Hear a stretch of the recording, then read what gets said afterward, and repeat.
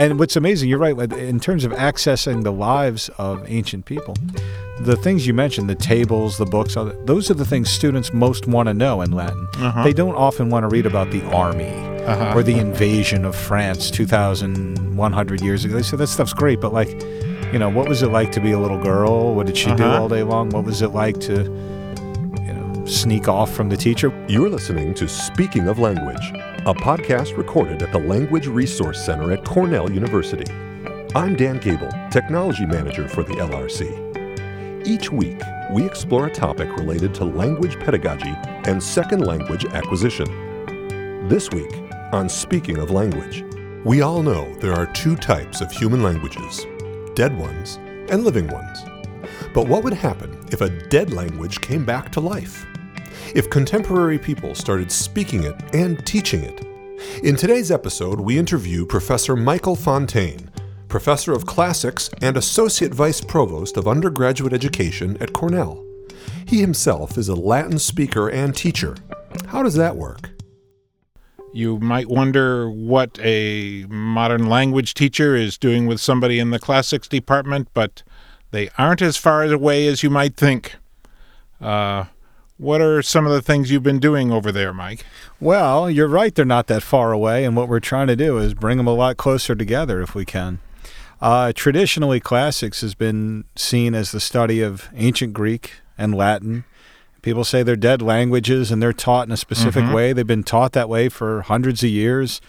I liked your what you mentioned as the one page, a pile of dictionaries and grammar books, and 3 hours. That's right. To read the one page. That's right. It's a slog. So we teach students how to diagram sentences and draw lines and arrows connecting the adjectives with the nouns, which can be far separated and in all kinds of orders.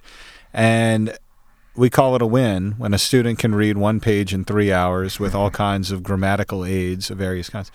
But alongside this tradition, which has been sort of rock solid in universities for a couple hundred years, Latin in particular has sort of lived on as a spoken language inside the Catholic Church. And so we are finally starting to see some crossover with the methods that they've used with priests and seminarians into American universities. And I should be clear, we're not interested really in the theological content. That's regarded as totally separate. But simply the language methods. So we're seeing some crossovers, and we see that some of the people trained in this Vatican method can read Latin as the same way that, you might read a few pages of French or of German or Spanish or something like that. And what we don't know is anything about modern language acquisition theory. We are very, very far behind the curve. It is not in any way part of our PhD training. We are trained to be researchers in the classical world, which takes you back about 3,000 to 2,000 years ago.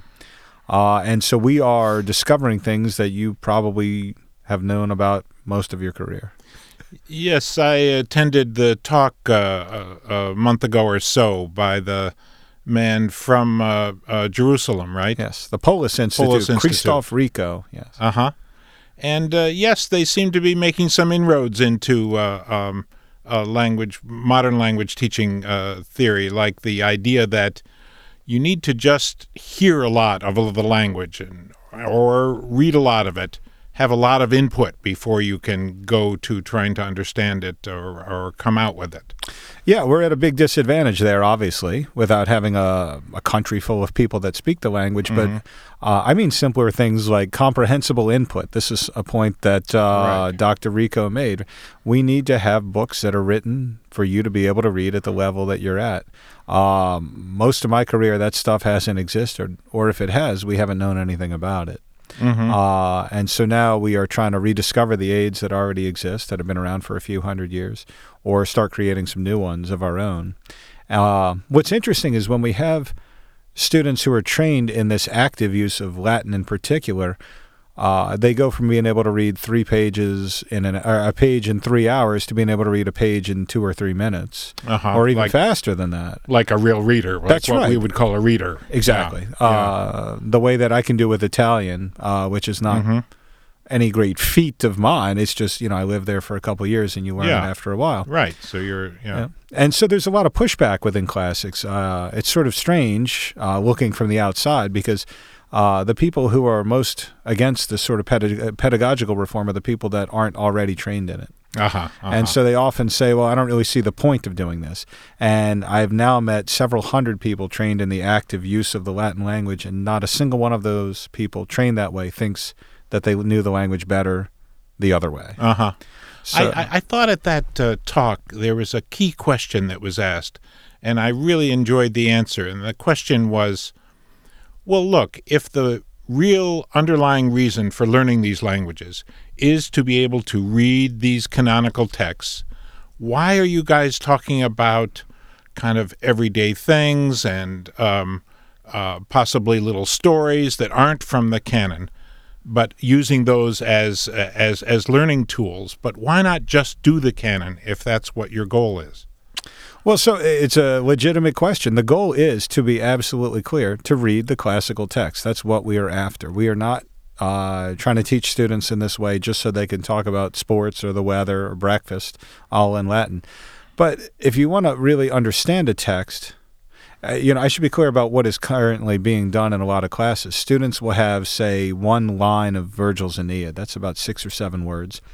Of those 6 or 7 words, they might have to look up 3 or 4 in a dictionary. So they find a range of meanings. Then they got to figure out what part of speech they are, how they go together, all that stuff. This is a process that takes a few minutes. And so it's more like cracking a code or deciphering hieroglyphics or something. It's not really reading the text. No, that's not reading. We wouldn't say that was reading. That's right. And so it's a legitimate question to ask, even after you've gotten the lexical meaning of all the words and you've figured out the grammatical relationship, are you still actually understanding the sentence as if it were something produced by a human being, as opposed to, say, I don't know, some kind of monumental inscription that was not really meant to have any immediate sentiment. So we're trying hard to get people to that point where things are intuitive. And one of the points I like to make with students is that Latin, and this is true of Greek as well, but especially of Latin, there's a great deal of ambiguity. So you might have you might see a form in a sentence, one word, and it could be 2 or 3 different things, or 4 or 5 different things. And when you have a sentence and you've got about 7 of those ambiguities out of 12 words, you can start to see quickly how it spirals out of control. And so one of the great advantages of the living method is it hammers away the most familiar forms all the time. So your mind stops seeing the ambiguities. That is to say, as you get more comfortable with the language, more familiar with it, the theoretical possibilities don't even occur to you any longer. And the problem we have now with students is we get some great students and they memorize every theoretical possibility. And then they will defend to the death some remote possibility that's not correct in the sentence, but they know that if they go to the grammar book, they can find it there. And so it really is about precluding the ambiguities. That's kind of what we're after. Would you say precluding the ambiguities? Another way of saying that is what I would call top-down processing. Can you explain that? This is another case where I haven't even ever heard the label. Tell me about it. Well, we talk about top-down and bottom-up processing in comprehension of spoken and written material. So top-down processing would be something like, well, here's a page of text. I see. Is this the whole text? What's the title? What else do I know about it? When was it written? Do I know anything about the author? So I start developing in my mind a good idea of some idea of what this is going to say before I even start reading it. And it feeds into what you just said, precluded some of the unlikely things. I kind of have an idea of this genre that it's going to have, if it's some kind of essay, that it's going to where the general sentences are going to be, where the details are going to be, where the summary is going to be. And also I start thinking as I see the title and I start reading a little bit, well, what words do I know? What words am I likely to expect to see here? And what are those meanings? And for those words that maybe have other meanings, I don't need to worry about those other meanings because I know we're going to be focusing on this meaning. So that's kind of top-down processing. It's not imagining, it's calculating, really, what is the likely content of what content and structure of what I'm about to read or listen to. Bottom up then is the kind of processing you were talking about looking at a word, what's the ending, what's the root, what grammatical likelihood is it going to have. But you see, a real reader needs, as I'm sure you'd agree, needs to use both of those to come at a meaning. So it's very interesting to hear you parse it apart that way. I would say classics as a whole is excellent at the top down. Most of our classes are based on prepping a student with the text, saying, hey, folks, we're going to read Julius Caesar's commentaries about the invasion and conquest of Gaul. So we all know exactly what it is we're going to be reading. Most teachers will sort of prep the students with a map, say, well, here's Italy, here's Gaul, we call it France today, and so on. Maybe some vocabulary, too. What would would say, well, what words would you likely run into in this text? That's right. But so here's the problem that we have in Latin, where it makes sort of the bottom-up processing so much more essential. The first sentence of Caesar's Gallic Wars will say, Gallia est omnis. All right, so Gallia is Gaul.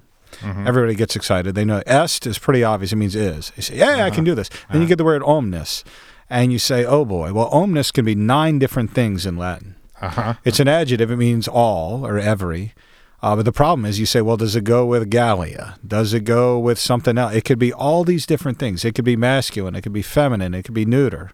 It could be in what we call the nominative case, as in fact it is in this one. It could be in the genitive case.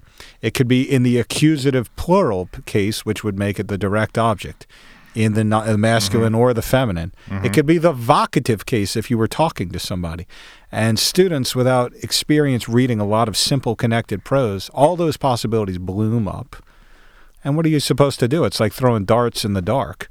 And so we need to train them into what's most likely to be said in that case. And I think the simple way to do it is with these gradual readers, the comprehensible input. I mean, what I would do faced with a problem like that is I would continue on. To what? The next sentence. But the next sentence is going to be the same thing. Yes, but I would start to get an idea of what are we talking about here? What is he trying to? That was probably an introductory sentence. What generally is he trying to say about Gaul? Then I'd come back and I'd say, okay, it must be that. So that's a good sentiment. I think that works especially well with the Romance languages or with German, which is the other language I'm more familiar with. It's harder to do with Latin because in Latin there's so many ambiguities that if you don't, in fact, figure out what the whole sentence says, you often can't get the gist of it.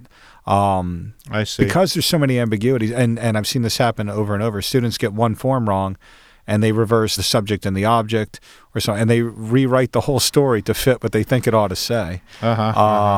You can certainly make mistakes. Oh, sure. But that's, I mean, another concept from language teaching that occurs to me here is what we call scaffolding. Okay, explain that, please.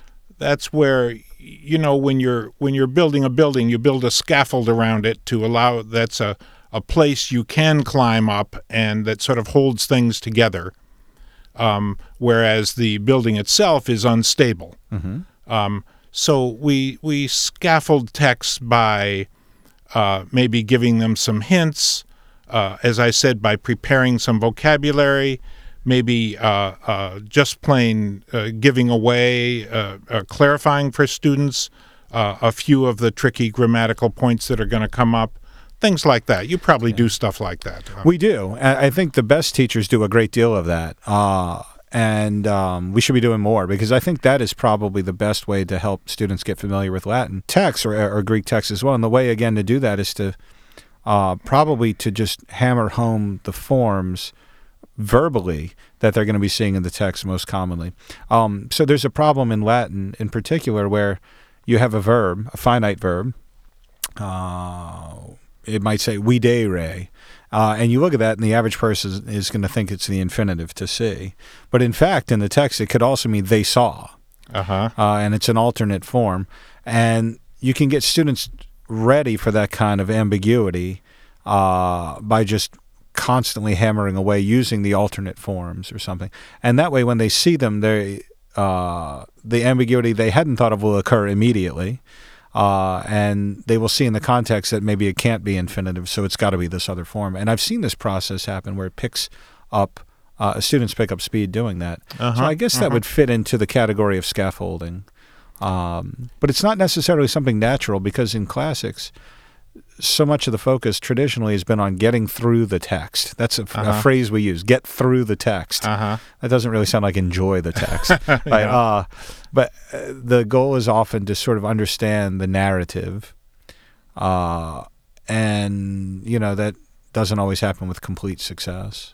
I mean, one of the things we also do in language teaching is have a student to watch a movie or read a text where basically they already know the content. Okay. So a lot of these difficult ambiguities, the basic ambiguities, kind of fade away. We know it's not about somebody in their house, but it's about people out on the battlefield. Basic things like that. So that helps them. That's another kind of scaffolding, is already knowing the story. So like reading a synopsis of it. One set of video materials done by our Russian program had to scaffold watching a video. There was a synopsis of each scene. Now, reading that was also a task because that was in the target language. Okay. But But still, it was probably easier than understanding all the audio coming through in the video at spoken speed. So you hit on a couple of ideas. One is people have had this idea for Greek and Latin. They want to translate Dr. Seuss into Latin, and they have. In fact, there's a couple of translations of Dr. Seuss that are absolutely ingenious, brilliant, really well done. They've done Harry Potter into Greek and Latin and some of these other books. The problem is oftentimes the translators make the Greek and Latin quite difficult. And so there's nothing wrong with it. It's quite elegant if you already know Greek or Latin. But if you want to use them if you're a learner, it can be really difficult to get through. And so I'd like to see simplified versions. I've been watching this with my own kids right now.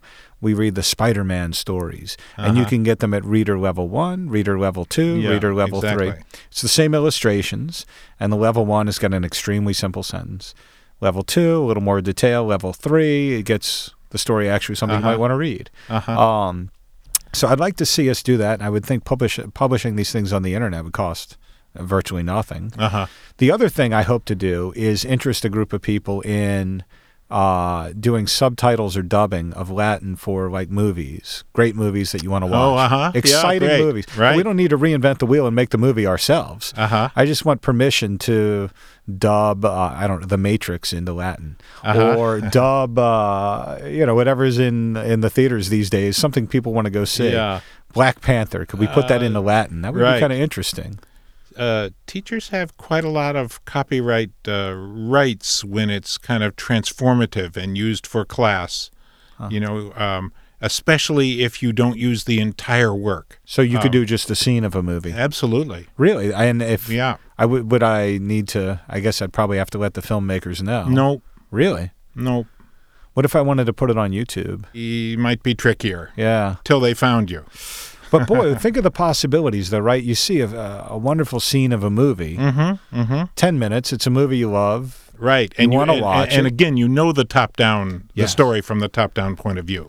So this idea, I think, really has got legs. I just need partners. Time. They say in Latin, tempus fugit. Time's flying. It's one of the few Latin phrases I probably have heard. It's funny. It's on grandfather clocks. Often you'll see tempus fugit or tempus volat. They both mean time flies. I see. And I had a friend growing up down the street who repaired clocks. And people used to call and they say, "Oh, my clock is broken. Can you fix it?" He says, "What kind is it?" And they say, "It's a tempus fugit."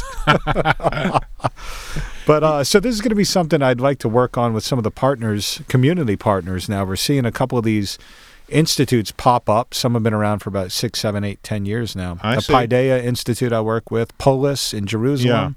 There's some other colleagues at the University of Kentucky, at the University of Massachusetts, Boston, a couple other places around, Wyoming Catholic College, doing some amazing stuff.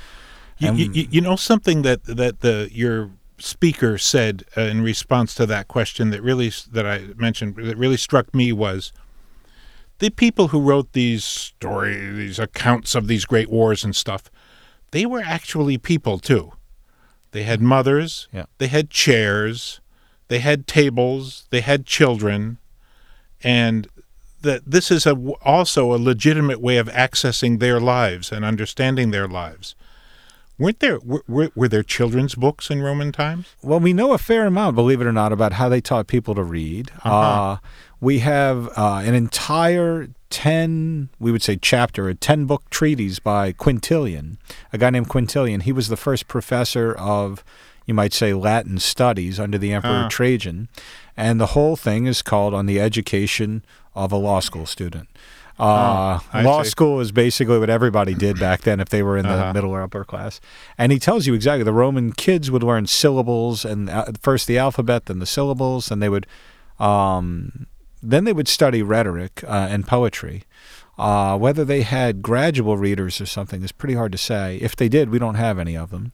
But they did have a lot of fables, Aesop's fables. Yeah. We have those in Latin and in Greek. Some of those are at least partly fairly simple stories, at least on the surface fairly simple stories, right? Absolutely. We use those in class here when I did the flax section.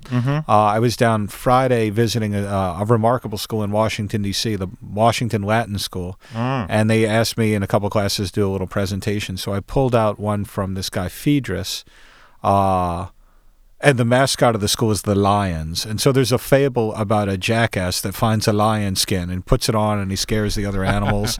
And then I forget, is it the mother or somebody comes over to the jackass? Oh, it's the master, the owner of the jackass comes over and says, "Well, you look like an idiot. Take that off. I can see your ears sticking up." And so the moral is pretty simple. The people who know you best, they know when you're putting on airs. I see. And the Latin is very simple, and the students got it, and it's a chance to act out and bray like a donkey or roar like a lion. And what's amazing, you're right, in terms of accessing the lives of ancient people, the things you mentioned, the tables, the books, those are the things students most want to know in Latin. They don't often want to read about the army or the invasion of France 2,100 years ago. They say that stuff's great, but what was it like to be a little girl? What did she do all day long? What was it like to sneak off from the teacher? We do know some of these things, too. They use corporal punishment in the ancient world. Yeah. So if you wanted to learn Homer's Odyssey in this old Latin translation and you were Horace, you had a teacher that would whip you with a cane if you got it wrong. Some people think we ought to bring a little of that back. Well, it's pretty exciting to bring a new old language into the community of language teachers, and we certainly welcome you and find it exciting, too. Thank you. How about the moment that everybody listening to this has actually been waiting for, which is to see if you can actually speak Latin, because I think you can.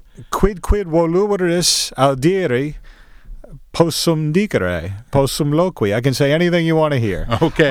Maybe not anything. It might take a second, but we can do it. How about telling us your what you did after you got up this morning and to get to the office, or briefly, Hodie mane de lectulo sorrexi. I got up out of bed. Dende mihi dentes fricui. Brush my teeth. Ad pueros osculatus sum. I kiss my kids, and that kind of thing. Osculatus, I sort of got a hint there. And there's your kiss, In palestram ii ut corpus exercerem. I went to the gym for a little exercise. Dinde yeyentaculum, yeyentacolo, what would you say? Vectusum? I think I have the wrong verb. See, I'm out of practice doing this too, but I ate breakfast. You see how often I can tell you about armies invading Gaul, but can I get the right verb for I ate breakfast? All right. Oh, that's pretty great. And I guess you've had a class of people who sit around and speak in Latin too, right? That's right. We are doing some of that here at Cornell. We got more and more with the appointment of Dan Gallagher from the Vatican. This movement is growing all around the country, all around the world. We're seeing it start to pop up in Europe, in Brazil, and a few other places. And for the first time ever at our national meeting in 2019, the Society for Classical Studies is hosting a panel on the benefits and the drawbacks of this active use of the language. So it's a real moment. And I'm glad to hear you say we're welcome in the modern language movement, because we got a lot to learn from you. Boy, we could use some techniques and some advice. All right. It's exciting for both of us. The Language Resource Center is located on the ground floor of Stimson Hall on Cornell's main campus in Ithaca, New York. Check us out on the web at lrc.cornell.edu or look for Cornell LRC on Facebook and Twitter. Speaking of Language is produced by Sam Lupowitz and Dan Gable. Recorded by Sam Lupowitz. Original music by Sam Lupowitz, Dan Gable, and Joe Gibson.